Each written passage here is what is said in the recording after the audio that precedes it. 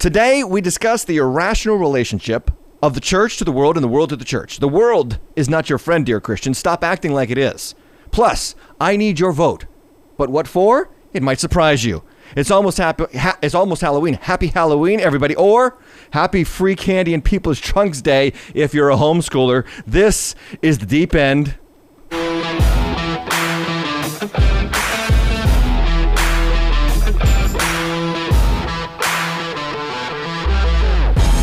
Okay. Homeschoolers, I love you. I like to tease you. I like to tease you because, well, you can take it, right? You're strong in the Lord.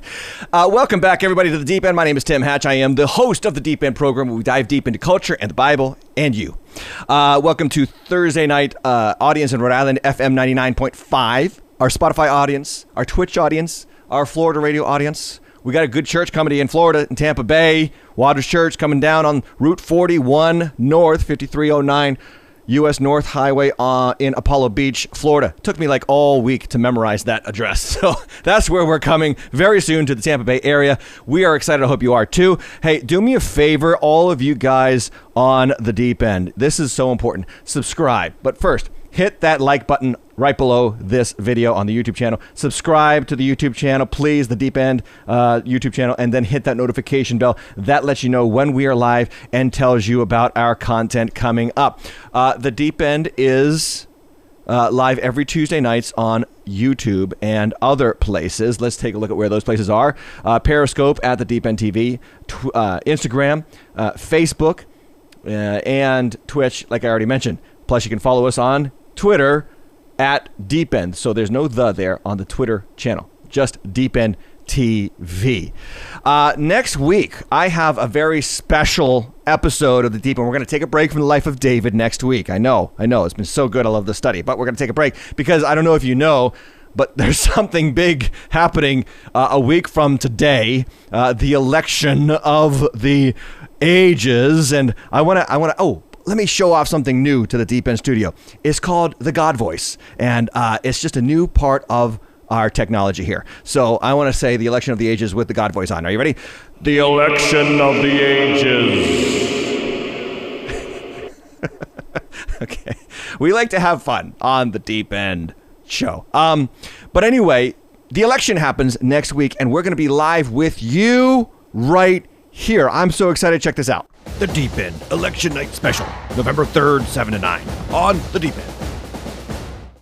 Yeah, so that's happening next Tuesday night, 7 to 9. I'm going to be live the whole time, talking with you, taking your questions.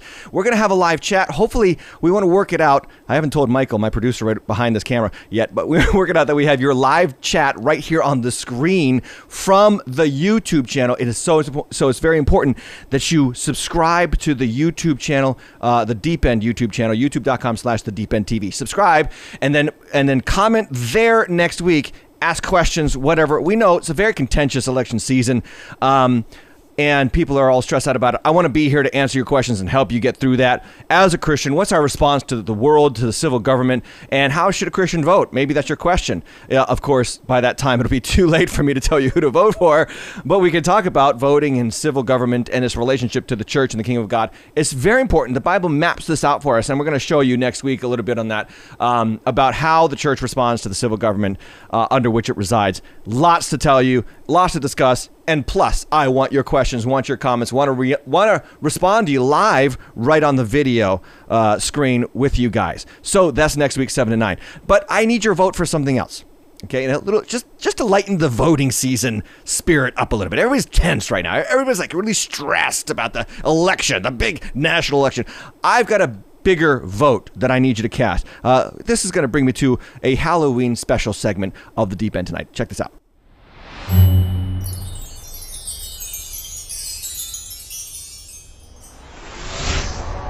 The Deep End Pumpkin Contest. All right, this is what I need you to do. Behind me there are two pumpkins, if you can see to the far left of the screen. That pumpkin to the top left is made by my son, Jake. That's Jake's pumpkin. And then over here with a little anchor, that's Cheryl's pumpkin. Okay, they carved these yesterday. I want you to give them a shout out. They did a great job together. Mom and son project. Vote for your favorite. So which one? Come on, let me know in the comments. Let's have some fun. Which pumpkin is better, Jake's or Cheryl's? Jake's or Cheryl's? In a hectic and chaotic and intense election season, let's have a little fun election. Okay, now back to another segment we're bringing back. We haven't had this yet on season 4 of The Deep End. It's question and answers, and I want to answer a couple of viewer questions. Let's go. Hit it. That's what I'm talking about.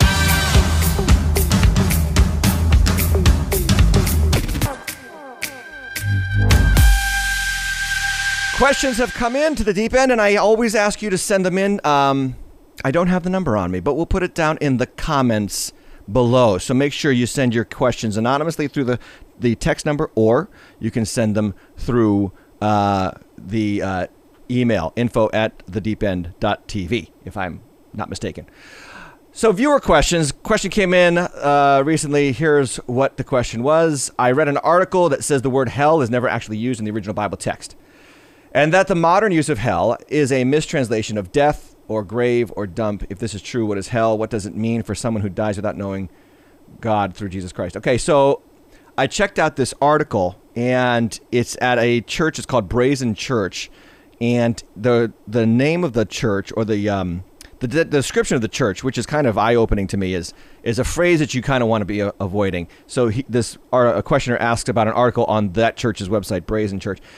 They describe themselves as progressive Christian. Whenever I see progressive and Christian together, red flags go up. Because what I have found, and also there's a word called emergent in their description. And what I have found is that oftentimes the church that wants to be progressive and emergent wants to be also kind of unorthodox.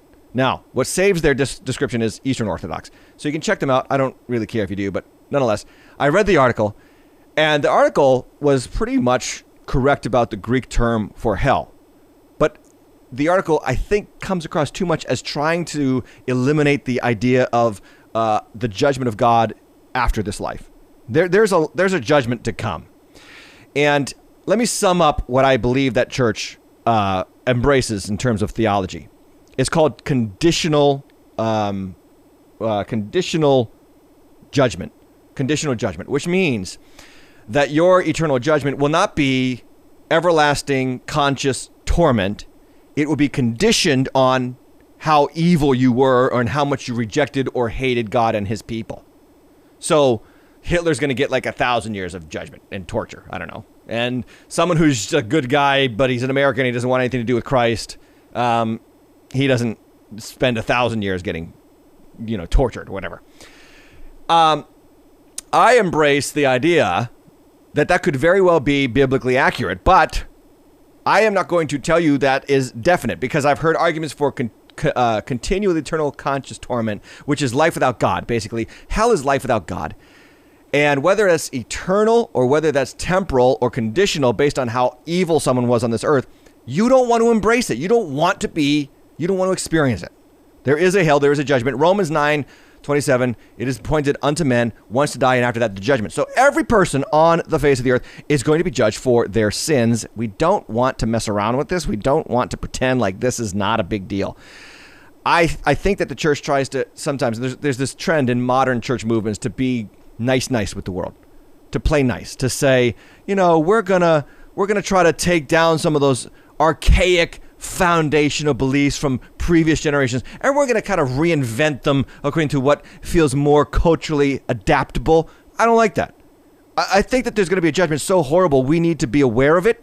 We need to avoid it. We need to run from it, and we need to run to God and to the safety that is ours in Jesus Christ. He is our ark of safety, if you will, from the judgment of God that is to come. And Paul mentions this too. There is a wrath that is to come. So the article talks about hell being here on earth when we see a child starving or being abused or a spouse being abused. And that's true. That's a foretaste of hell. But remember, this is not hell. This is an age of grace.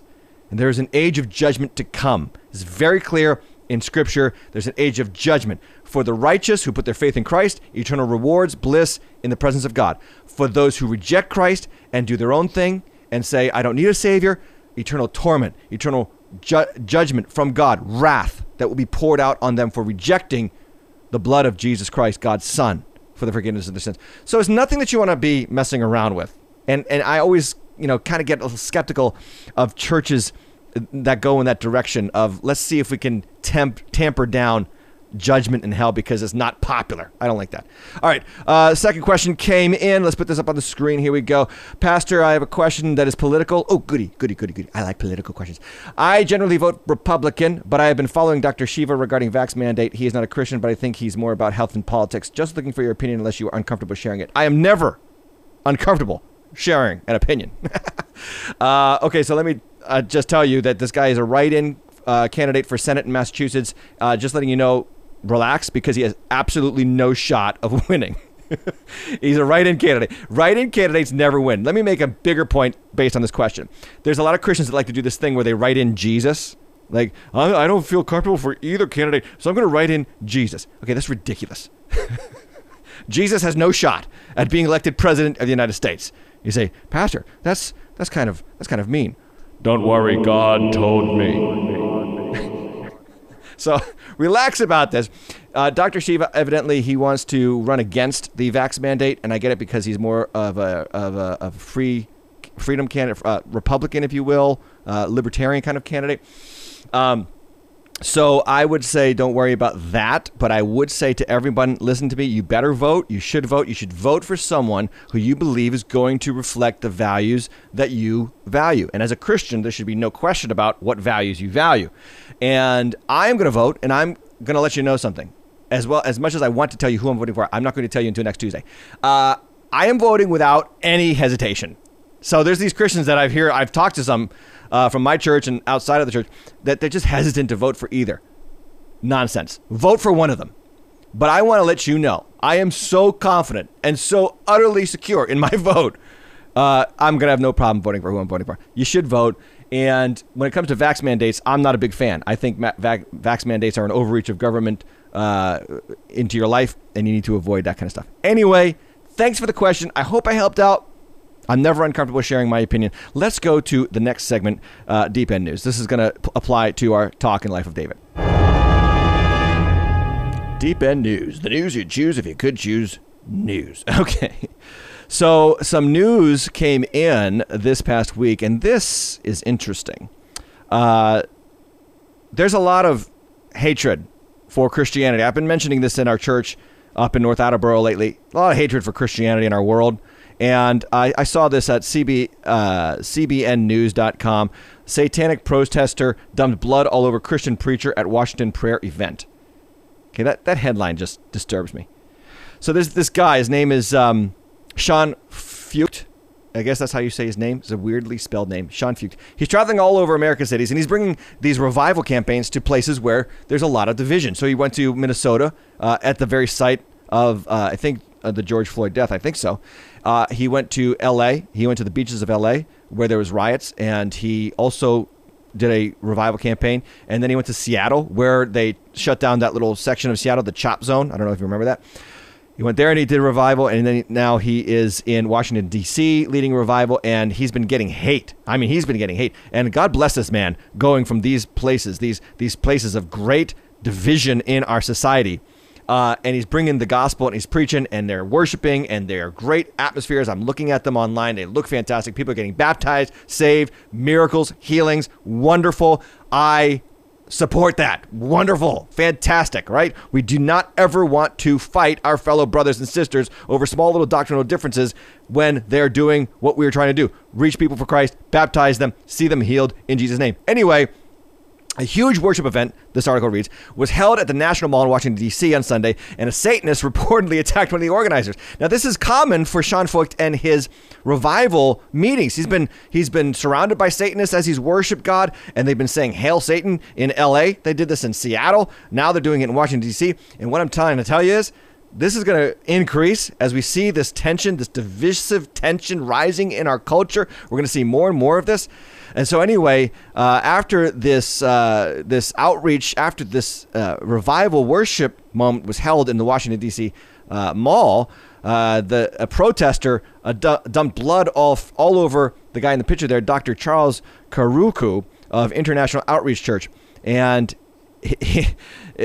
I love the response from the pastor. He said, "Devil mad, witches are rattled, their power is broken. I'm going to keep the blood-stained clothes as a badge of honor for Jesus, pleading the blood of Jesus. This movement is unstoppable. I love it. And you know what? As we see in our present day, Christian, an increased division and divisiveness in our culture, it's going to require us to be ever more vigilant to stand for Christ regardless of what people think about us. It's going to be so important that we get stronger, not weaker, in our stance for Christ. Friend, don't miss this. We're going to have to get stronger, not weaker. And I think that there's been a great weakening of many Christians because of 2020 and all of its events. There's been a great weakening of their fortitude.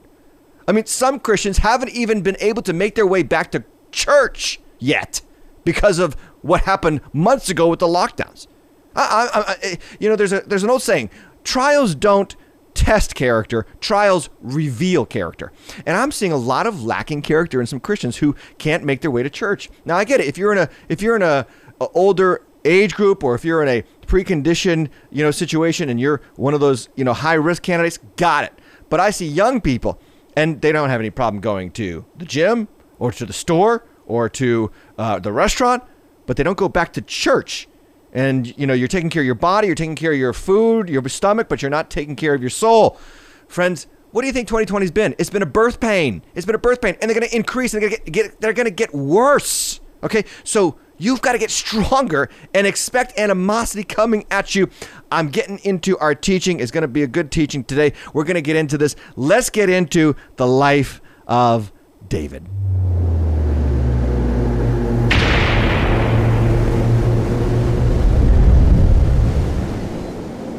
All right, Christians, we've got to be stronger, not weaker in our day and age. And I want to do a talk, and here's the title of the talk: The Irrational Relationship of the Church to the World.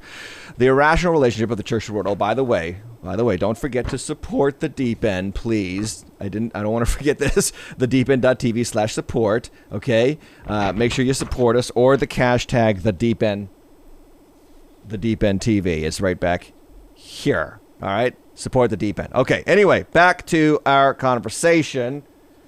Let you keep voting there for the pumpkins. The irrational relationship of the church to the world and the world to the church. We are in 1 Samuel chapter 19, and we're going to talk about our first correlating psalm, Psalm 59. Friend, if you are a Christian, do not anticipate smooth sailing through this world and its community.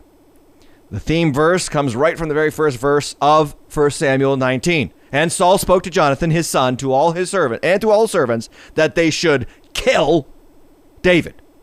So, chapter 18, Saul starts to get jealous of David, and he throws some spears at him, and then he kind of seductively or covertly tries to put David in a position where he's going to get killed. Well, 1 Samuel chapter 19, Saul drops the pretense of being even close to David's friend. Nope. In 1 Samuel chapter 19, Saul is going to come absolutely clean with his desire to kill David, outright desire to kill David. So I want to talk to you about thriving in a world at odds with your faith, because you're going to be at odds with this world. You're going to be at odds with this world, Christian. The last verse of 1 Samuel 18, verse 30, says, the commanders of the Philistines came out to battle, and as often as they came out, David had more success than all the servants of Saul, so that his name was highly esteemed. Now, again, up to now, Saul has been using everyone to try to covertly kill David or get David killed. He's been using his daughters, he's been using his servants, and he's been using the Philistines, and so far David has survived. Well, Saul drops the pretense. He stops hiding his intentions, and he's going to come out with this plan to kill David. So take a look at this, verse 1 to 3 of 1 Samuel 19. And Saul spoke to Jonathan his son and to all his servants that they should kill David. But Jonathan, Saul's son, delighted much in David, and Jonathan told David, Saul, my father, seeks to kill you. Therefore, be on your guard in the morning, stay in a secret place and hide yourself, and I will go out and stand beside my father in the field where you are, and I'll speak to my father about you, and if I learn anything, I will tell you. Now, I want to bring to your remembrance the fact that the story of Saul and David is our story. Saul represents the kingdoms of this world, and David represents those who are in Christ, you, Christian, if you are a Christian. And what we're going to have here is we're going to have a picture. We're going to have a picture of the relationship that Christians will always struggle with as they seek to follow God in a world that hates God. Saul being the picture of the world, David being a picture of the church. And that's what we have here in this chapter. Now, at some point, friend, the enemy comes clean with his intentions over your life. He comes clean. He wants you dead. John chapter 8, verse 44, Jesus calls him the murderer from the beginning. And he lies. And he never speaks the truth. John 10:10, the thief comes only to steal, kill, and destroy. I came to give them life. This is the intention of our enemy. He wants to kill us. And he rules this world. Okay, he rules this world. I remind you of what Saul said in the last chapter as he covertly sought to kill David. It says in 1 Samuel 18, verse 22, Saul commanded his servants, speak to David in private and say, behold, the king has delight in you, and all his servants love you. Now then become the king's son-in-law. That was a lie. Saul was out to kill David. He was just lying. Why am I bringing this up? Because, Christian, Saul represents the kingdom of this world. And this is so important. Christian, the world is full of lies. Do not be deceived. Do not be deceived. The world's going to try to lure you into a relationship with itself through false pretenses, through a pretense of friendliness or kindness. This is why James warns us in James 4:4, do you not know that friendship with the world is enemy towards God and enmity towards God? If anyone wants to be a friend of the world, he makes himself an enemy of God. And I find I have to say things like this today because of the increasing worldliness that is coming into the church. See, the problem's not that the church isn't going into the world. The problem is the world's going into the church. The world's getting into the church today like never before. We got to watch out for this because the world's not our friend.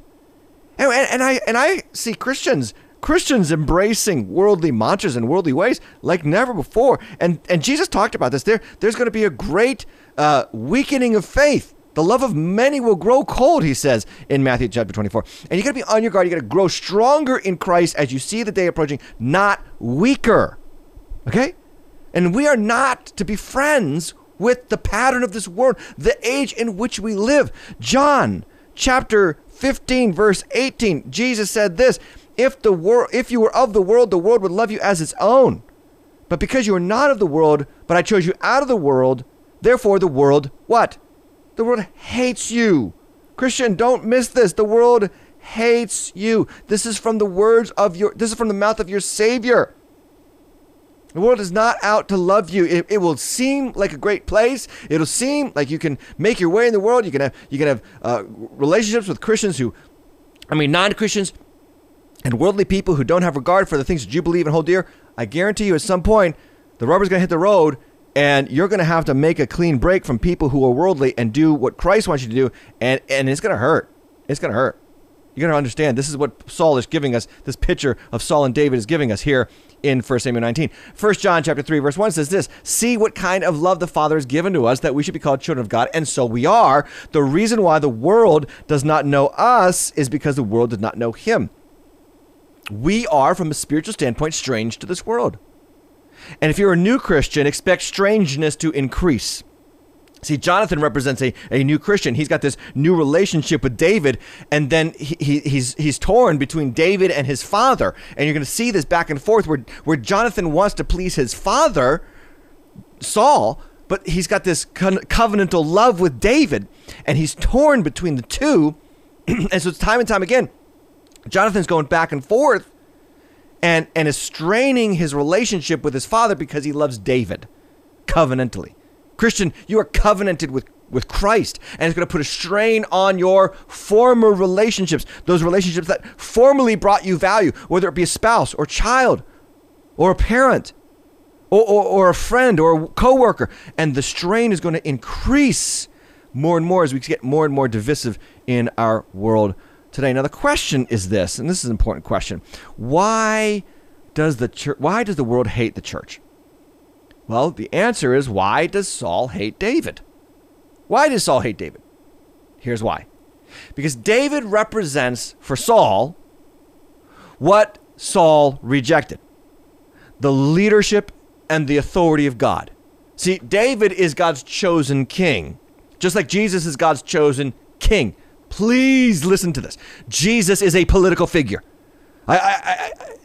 I don't understand Christians that Jesus wasn't political. Yes, he was. You don't get crucified in the first century if you don't make political statements. Now the thing about Jesus is he didn't play one side against the other. He ticked off both sides. And the Pharisees on the right and the Sadducees on the left. Just like today, there's right-wing Christians and left-wing Christians. Jesus and true gospel preaching ticks off both wings. Okay? But you see, Jesus is king. He's God's chosen king. And he's going to challenge something that is near and dear to the heart of every human being on the face of the earth. And here's what that is. The idol of self-rule, self-governance, self-love. Jesus challenges our kingdom, our own personal kingdom. I don't know if you've heard of this, but there's such a thing as the kingdom of Tim. Okay, I'm Tim. Okay, there's the kingdom of Tim. And the kingdom of Tim does not like the kingdom of Jesus because the kingdom of Jesus challenges the ideals and the values and the wants and the desires of the kingdom of Tim. And discipleship as a Christ follower is surrendering my kingdom and my self-rule to Christ's rule. And that means everything has to come to the table and be placed before Jesus. And we say, Lord, you are Lord.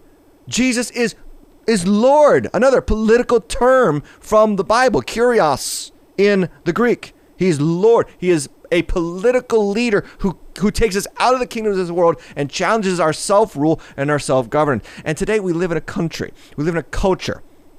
Oh, and hi, Canada. I know I got some Canadians, and I say Americans a lot. I'm also talking to you Canadians. But we live in a culture today in the West where it's all about my wants and my dreams and my desires. And Jesus is a challenge to that. He says, hate your own life. Surrender it. Lay down your life. Take up your cross. Follow me. This is what discipleship is. Discipleship is not feeling better. Discipleship is releasing more of your life to Jesus Christ. John says, do not be surprised, brothers, that the world hates you. 1 John 3:13. Saul hates David because David represents the end of Saul's self-rule. David represents the challenge to the assumption in Saul's life that he was in charge. He's not. And by the way, neither are you. You're not in charge. God is. Okay, so let's get into the next text. Verse 4. And Jonathan spoke well of David to Saul, his father. Okay, so you see Jonathan, he's like a baby Christian. He is so desperately trying to stay connected to his father Saul. And so he goes to Saul and he says, let not the king sin against his servant David, because he has not sinned against you, and because his deeds have brought good to you. For he took his life in his hand and he struck down the Philistine. And the Lord worked a great salvation for all Israel. And then look at what he says. You saw it and you rejoiced. And that's true. Saul was happy that Goliath was dead. You saw that. You rejoiced. Why then will you sin against innocent blood by killing David without cause? Now this is a hint at the cross. David is pointing to the cross. Jesus goes to the cross, friends. This is so important. Catch this. Without cause. That's why these stories are not just moral stories that we apply to our lives. These stories are pointing to the ultimate story, the story of Jesus Christ. Okay, let's go on. And Saul listened to the voice of Jonathan. Saul swore, as the Lord lives, this is verse 6, he shall not be put to death. And Jonathan called David, and David reported to him all these things. And Jonathan brought David to Saul, and he was in his presence as before. Okay, so now you have this picture. And it's a very important picture for us as Christians. You have this picture where David is, hated by Saul and then kind of loved and embraced by Saul. And there's this on again, off again relationship between David and Saul. And it represents the Christian's relationship to the world. The world will lie to us. The world will deceive us. The world will allure us. And we'll have this pull between kingdom of Saul, kingdom of David, and we'll tend to. And I wonder, where are you trending to in your life? Are you trending to the idea that this world is your friend, and so you're starting to mingle with things that you shouldn't be mingling with, or people that you shouldn't be mingling with? Or are you trending back to the fact that, no, I am not of this world. I am of the kingdom of heaven, right? And so this is what we have, this picture back and forth. But understand, at the end of the day, when it comes to David and Saul, Saul's lying. So look at this, verse 8. And there was war again, and David went out and fought the Philistines and struck him with a great blow. So David's doing what David does. He always wins. And so they fled before him. Verse 9, then a harmful spirit from the Lord. Again, there's that phrase, a harmful spirit, and don't miss it. The writer doesn't want us to miss it, from the Lord. Some of you, again, you might have a problem with that. I'm going to explain it again. A harmful spirit from the Lord came upon Saul as he sat in his house with the spear in his hand, and David was playing the lyre, and Saul sought to pin David to the wall with the spear, but he eluded Saul, so that he struck the spear into the wall, and David fled and escaped that night. Okay, just curiously, does anybody find it troubling that as Saul is sitting in his house, he's got a spear in his hand? This is a picture of the world. It looks tame. It looks relaxed. It looks harmless. It's got a spear in its hand. The spirit of the age is always waiting for an unsuspecting Christian to spear in the heart. Please understand that. The spirit of the age is always waiting for the opportunity. It will allure you, it will tempt you, it will draw you in, and it's got the spear in the hand, waiting to destroy you. I've seen so many Christians get caught up in the things of this world and speared without even seeing it coming. Speared by an old flame who suddenly calls you after you give your life to Jesus Christ. Speared by the deceitfulness of riches, Jesus talks about in Matthew 13. The deceitfulness of riches. Right? Speared by the desire to have more or be more.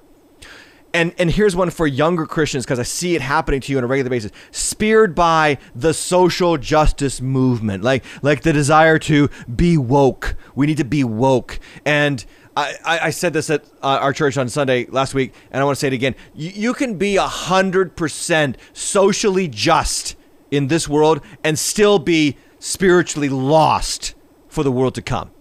Because you're not getting to heaven because of your views on social justice or your activity on social justice. And I have found that the whole woke culture thing is just virtue signaling. We get on our little tweets, we get on our little soapbox on Facebook and Instagram, and we signal to the world, but I don't see many people actually doing anything. And remember, Jesus said that when we do good for others, we shouldn't do it to be seen by others. And so I see a lot of virtue signaling or soapbox social media preaching saying, I'm woke, but you can be spiritually woke in this life and spiritually lost for the life to come.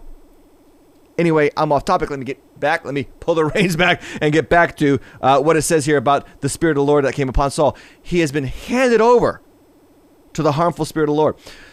Let me teach you about the wrath of God here for a second, because it's important. The wrath of God, we think, is a future event, and it is, but it is also a present reality. It is a present reality. Romans chapter 1, verse 24 says, God gave them up to the lust of their flesh, to the lust of their hearts. In verse 26, it says, God gave them up to dishonorable passions. And then it talks about women loving women and men loving men, contrary to nature. And in verse 28 of Romans 1, it says, God gave them up to a debased mind. 3 times in Romans chapter 1, it says, God gave them up, God gave them up, God gave them up. Let me explain something here from this passage too, because it applies to Saul, it applies to our world. We are not waiting for some end time wrath of God only. We are experiencing the wrath of God now whenever people turn away from God and chase their own passions and desires. When we say we're going to reject God's way and do what we want, God gives us up. He hands us over to what we want, and then we experience I call it the passive wrath of God that hurts our lives and destroys our spirits and corrupts our minds. See, it corrupts our spirits, our lusts. We are handed over to our lusts. And one of the worst things that you can experience is God just giving you what you want. Like, we think the wrath of God is God waiting with a lightning bolt from heaven to, bam, I'm going to smack you down. No, sometimes the wrath of God is just God gives you exactly what you want when you don't want him. And then you get the due judgment of those sins. And then he says dishonorable passions in Romans chapter 1, 26. And then he says a debased mind. So it corrupts your spirit, it corrupts your soul, it corrupts your mind. And God gives you, and this is where Saul is. A harmful spirit from the Lord came upon Saul because Saul rejected God. Saul rejected God. And now David, I want you to see this. Let's go back to David, because this is us now. David was playing the lyre, and Saul throws the spear, and he eluded him. And if you remember last time, David stayed in Saul's presence, but this time, look at what it says. David fled. David's like, I am out of here. Now this is turning the page on a new chapter in David's life. It's called the chapter of David's exile. David is going to be exiled from Saul from this day forward. And it brings me to a very important point for us. If you're a Christian, you are exiled in this world. Please listen to that line again. If you are a Christian, you are exiled in this world. You're going to feel spiritually exiled, not home, not on friendly territory, enemy territory. He says, it's awful. I know. I'm going through this. I hate this. Pastor, I just wish I had more Christians around me. I wish I had more church family around me. I go to work. I struggle. This guy, he gets after me about my faith all the time. And I hear you. Oh, man, I hear you recently because I just had a long conversation with a non-believer, and it did not go well. And I wish I could take a lot of things that I said back and a lot of things he said back. It wasn't gnarly and nasty, but it just wasn't a very good conversation because he was just kind of like jabbing at my faith, and I wasn't responding as well as I could have. But nonetheless, we're going to go through those times where we just feel like we're spiritually homeless. It's because we're in exile. But here's the good news. And here's what David's life's going to point us to. This is David's next chapter, his exile from the palace. Up to this point, he's been in the palace in a prominent position. Now he's going into the wilderness to be hunted and to hide for 10 years. 10 years. And we're going to get into that chapter next week, but 2 weeks from now. But here's the thing. It's a great place to be when you're in exile from the positions of power in this world. And I want to put this on the screen because it's the point that I'm getting to. Here it is. God's preparation does not happen in the palaces of men, but in the wilderness of exile. And this is a repeated theme in the Bible with God's best servants. They are oftentimes taken out of these prime positions, these positions of power and authority. They're taken out of and they're put into a season of exile so that God can prepare them for his anointing and his calling on their life. This is a beautiful thing to happen to you. And it's happening to you as a spiritual wanderer through this present age. I give you a couple of examples. Joseph was exiled from his father's house, right? He went into a slave position. He went into a prison. And for 13 years, he's in exile, but he's always being prepared for what? A position of power and anointing to save the world from hunger. Moses was exiled from the palace of Pharaoh. He was raised in Pharaoh's house. Then he's exiled from Pharaoh's house into the wilderness for 40 years. Why? Because God was preparing Moses for 40 years of leading the Israelites through that same wilderness. He's taken out of the palace and put into exile. Daniel. I mean, these are big time names in the Bible, right? Daniel is exiled into Babylon. And he's exiled actually in the palace of Babylon, but he doesn't eat the food and doesn't do the pagan rituals, and he stands for his faith, and God prepares him and uses him to bring the people back from exile at the end of the 70-year exile during the time of the Babylonian captivity. And then, most importantly, Jesus was exiled. You don't think about this, but he was. For 40 days and 40 nights, he was exiled into the wilderness where what? He was tempted by the devil. And the Bible says he was led there by the Spirit of God. The Holy Spirit led Jesus into exile so that, listen to this, Jesus could be prepared. Jesus could be prepared for his calling and his purposes in God. This is what Christians should embrace and expect. You, dear Christian, you are spiritually exiled in this world right now. You are not home. And that's okay. God is preparing you. He's preparing you for what he has prepared for you. And this is what happens in David's life as a symbol of what it means to be in the body of Christ, that we will be rejected by this world, but in our rejection, we are prepared to make an impact in this world. Okay. Point made. Let's continue. Verse 11. And Saul sent messengers to David's house to watch him, that he might kill him in the morning. But Michal, David's wife, told him, if you do not escape with your life tonight, tomorrow you will be killed. So Michal let David down through the window, and he fled away and escaped. Michal took an image and laid it on the bed and put a pillow of goat's hair at its head and covered it with clothes. Now this is interesting. Michal is David's wife, but it's also Saul's daughter. Remember that? And we're seeing a little bit about Michal's character here. First off, she takes an image, and the word image is the word for an idol. It's teraphim in the Hebrew, and it means idol. She's an idol worshiper. I mean, why would she have an image And by the way, an idol the size of a human body, because she's setting it up. We've all seen those movies where the kid goes out at night and so he puts the pillows in his bed to make it look like he's still in his bed. Okay, she's got an image the size of David's body, and she's able to put this in the bed to make it look like David. And it's an interesting thing because Michal is also David's wife, and she's close to him. And this is revealing for us Michal's character, if you will. But nonetheless, David is in exile, and he's surrounded. Now, before he actually goes into exile, he's surrounded by Saul's men. And it brings me to our very first psalm that refers to David's life. He actually writes a song at this moment. Think about it. He's got Saul's army and Saul's soldiers coming around his house to kill him. And Michal is setting things up so that he can be let down through the window to escape them. And he writes Psalm 59. In Psalm 59, he says this, and I want to read the psalm because it's so beautiful. He says, "Deliver me from my enemies, O God. Protect me from those who rise up against me. Deliver me from those who work evil, and save me from bloodthirsty men. For behold, they lie in wait for my life. Fierce men stir up strife against me. For no transgression or sin of mine, O Lord. For no fault of mine they run and make ready. Awake, come to meet me and see. You, Lord God of hosts, are God of Israel. Rouse yourself to punish the nations. Spare none of those who treacherously plot evil. Each evening they come back, howling like dogs and prowling about the city. There they are, bellowing with their mouths, with the swords in their lips. For who, they think, will hear us?" And then verse 8, he says this, "But you, O Lord, laugh at them. You hold all the nations in derision. O my strength, I watch for you. O God, you are my fortress. My God, in his steadfast love, will meet me. God will let me look in triumph on my enemies." And then he says, "Kill them not, Lord, lest my people forget. Make them totter by your power and bring them down, O Lord, our shield. For the sin of their mouths, the words of their lips, let them be trapped in their pride. For the cursing and lies they utter, consume them in wrath, consume them till they are no more, that they may know that God rules over Jacob to the ends of the earth. Selah.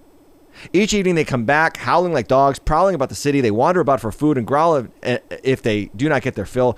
But I will sing of your strength. I will sing aloud of your steadfast love in the morning. For you have been to me a fortress and a refuge in my day of distress. O my strength, I will sing praises to you. For you, O God, are my fortress, the God who shows me steadfast love."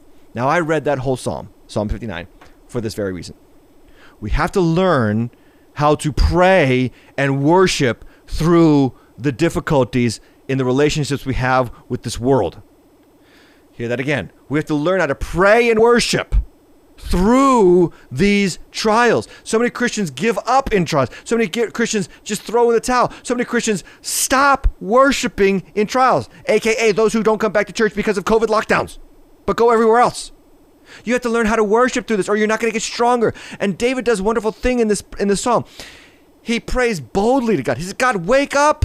He actually says, "God, wake up and see my trouble." And then secondly, he's confident. He says twice in two different sections of the psalm, he says, "Lord, you're going to rescue me. I watch for you. You are my strength. You are my fortress." And I will sing about that.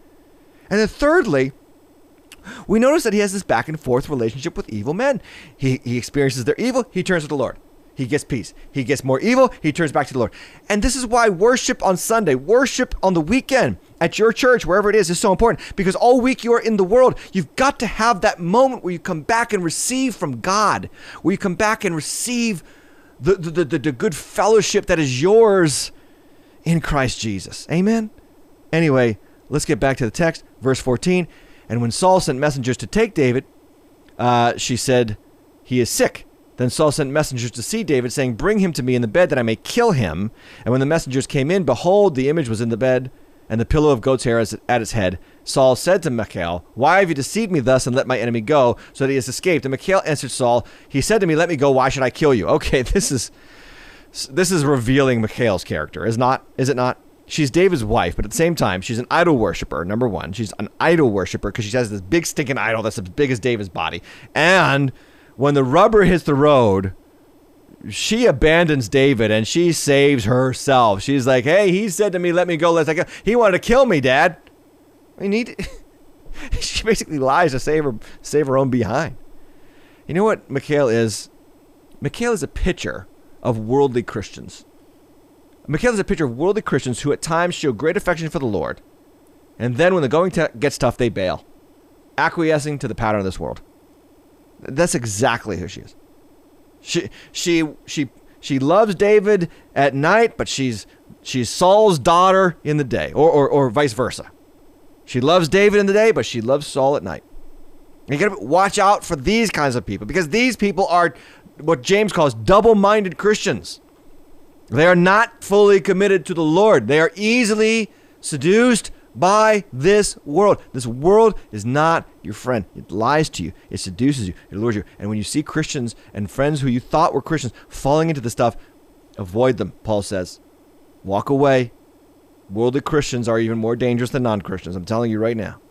So the question is, when we're in David's situation, the question is, how do we stand strong when we are surrounded with irrational animosity from the world? How do we stand strong when we are surrounded with irrational animosity from the world? Well, let's take a look at what happens with David, and then we're done. Verse 18. Now David fled and escaped, and he came to Samuel at Ramah. Now he's back with Samuel. Remember, Samuel's the guy who anointed him and appointed him to be God's king. And he told him all that Saul had done to him. And he and Samuel went and lived at Naioth, and it was told Saul, behold, David is at Naioth in Ramah. Now this is incredible. This is incredible, because David here goes to be with Samuel. And Samuel is in a place called Naioth. Naioth and David, this is, and Samuel. I want you to see these three things. Samuel, David, and Naioth. This is a picture. What is a picture of? Well, Naioth, the word Naioth means habitations. And usually the word habitations in the Bible always refers to the place where God dwells. Samuel represents God's prophet or God's word. And David represents who? Represents Christ. So you have three things here. You have the presence of God. You have the presence of Jesus, David, picture of Jesus. And you have the presence of the word of God being preached through Samuel the prophet. And what David does when he is surrounded by his enemies, he gets himself into the presence of God and under the word of God. If you are going to last long-term as a Christian, if you are going to avoid the alluring temptations of this world, if you are going to handle the animosity, the irrational animosity that the world will have toward you, Christian, you are going to survive to the extent that you value and cherish time with God in the presence of Jesus and with his people. We have to get ourselves into the presence of the church where the word of God is preached and we are strengthened. As David said in Psalm 69, I will sing of your strength, right? I will sing of your steadfast love. You have been a fortress to me. This is verse 16 of Psalm 59. You are my strength. I sing praises to you. He got into the presence of God and he got stronger. The Bible says in Psalm 84, blessed are they who dwell in your house. They go from strength to strength. We get stronger in our faith as we stay in the presence of God in the church. Okay, now let's get back into the passage. Verse 20, then Saul sent messengers to take David, and when they saw the company of the prophets prophesying, now they come to Naioth, Saul's messengers, and they saw Samuel standing as head over them. The Spirit of God came upon the messengers of Saul, and they also prophesied. I want you to see this. This is so cool. The Spirit of God stops the attack on David as he resides in the presence of God under the word of God. See the picture? David's in Naioth with Samuel, the word of God, the presence of God, and his enemies come in and they are turned into prophets. This is why the church is so important. This is why our gathering on the weekend is so important, because the weekend gathering is where we hear the word of God, and the word of God has the capacity to turn enemies into friends. It has the capacity to turn those who hate our faith into members of our faith. But the passage is not done. Let's take a look at it a little bit further. When it was told Saul, he sent other messengers, this is verse 21, and they also prophesied. And Saul sent messengers again a third time, and they also prophesied. Everybody Saul sends to go get David starts turning into prophets and joining David. Then verse 22, then he himself went to Ramah and came to the great wall that is in Seku. And he asked, where is Samuel and David? And one said, behold, they are at Naioth and Ramah. So watch this. And he went there to Naioth and Ramah, and the Spirit of God came upon him also. And as he went, he prophesied until he came to Naioth and Ramah, and he too stripped off his clothes, and he too prophesied before Samuel, and lay naked all that day and all that night. Thus it is said, is Saul also among the prophets? This is crazy, is it not? This is why you need me to help you through this passage, because this is crazy. This is nuts. Saul goes running with vicious animosity and hatred after David. He comes into the presence where David is, into the presence of God. And I remember the picture that I said, Samuel, the word of God being preached, David, the presence of the Lord Jesus Christ, and Naoth, the abiding presence of God, where we come together in the house of God with his prophets, with his people. Saul comes against David in that place, and immediately the Spirit of the Lord stops Saul from attacking David and lays him out and lays him naked, exposes him. And he prophesies he can't attack David as David dwells in the presence of God. Later, there's a psalm that says, he who dwells in the shadow of the Almighty shall abide. In the secret place of the Almighty shall abide in the shadow of the Almighty. There is a protective care for God's people in the presence of God's people, in the presence of Jesus Christ, in the house of God, in the church. In the church. By the way, there's also a warning here in this passage. I don't know if you saw it, but I'll say it. Saul prophesies. Saul prophesies. You see it? And it's a little bit of a spiritual warning for us. It's a warning that reminds us that our spiritual experiences are not the sign of our salvation. Our spiritual experiences are not the sign of our salvation. And I want to bear in here as we close, because we think that because we feel a certain way in church that we're saved. Well, it's not about whether you feel a certain way. It's about whether you have faith a certain way. And please listen, Christian. You can't judge your Christian experience by what you feel. There's a lot of people who have had these ecstatic experiences with God, but they aren't saved. And I don't say this to give you doubts about your salvation. I say this to make sure that you understand that you aren't called to seek the experience or the feeling of faith.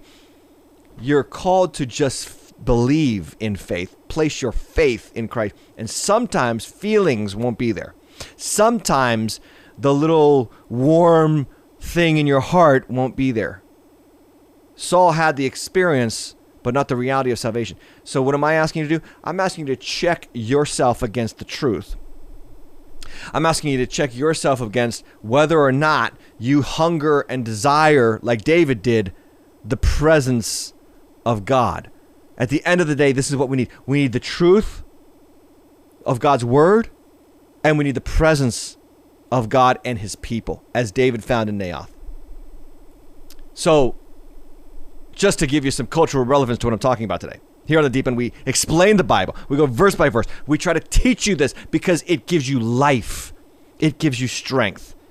And ironically, a guy by the name of Kanye West was on the Joe Rogan podcast this past week.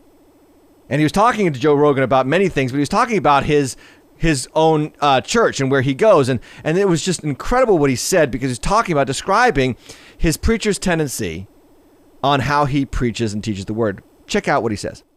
The way he preaches is called expository. It's like one-to-one by the word. I like all different kind of preachers, but there's some type of preachers, they get up, they have the Bible in their hand, then they close the Bible, and then they just talk for 2 hours.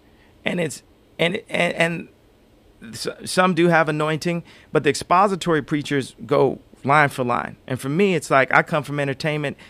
I got so much sauce. I don't need no sauce on the word. I need the word to be solid food that I can understand exactly what God was saying to me through the King James Version, through this, through this translation or the English Standard Version. So, isn't that cool? We need the truth. We need the presence of God. Here you have a world-renowned musical artist and a guy that is so creative and so talented. I mean, you want to talk about sauce. He can whip up any sauce imaginable. And yet here he is saying, at the end of the day, I, Kanye West, this creative genius, I need God's truth. So do you.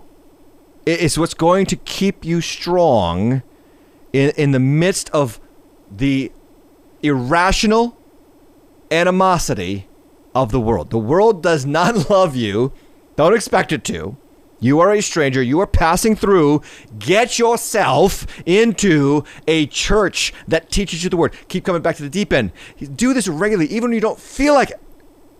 It will nourish you. It will strengthen you. It will empower you to stand strong in the midst of the world's attacks, in the midst of your journey of faith. So, in conclusion, yes, the world hates you. No, it cannot defeat you. Come into his presence, receive his word, and be stronger as a result. Be stronger as a result. Amen? Hey, that's our episode today. It's been a bit of a long one, but a lot of segments. Did you vote over here for the favorite pumpkin? Hope you did. I'm so excited to bring this content to you. I ask once again, please do me 3 things. Hit the like button, subscribe right over here, and hit the little notification bell that's going to come up right here. It's right below this video. Let me know that you watch. Let me know that you're part of the Deep End every single week. I'm glad that you were here. Make sure you follow us on all of our social media, the Deep End TV most of the time, except for Twitter, Deep End TV. We'll see you next week for our very exciting election night special. Thanks for joining us. I will see you next time here on The Deep End. Thanks for joining us for this week's episode of The Deep End. We pray it helps you grow in your faith and your walk with Christ. If you don't already have a home church, we invite you to come out to one of our campuses this weekend. Check us out at waterschurch.org to find a location near you and a service time that fits your schedule. Make sure to stay tuned for next week's episode of The Deep End with Tim Hatch.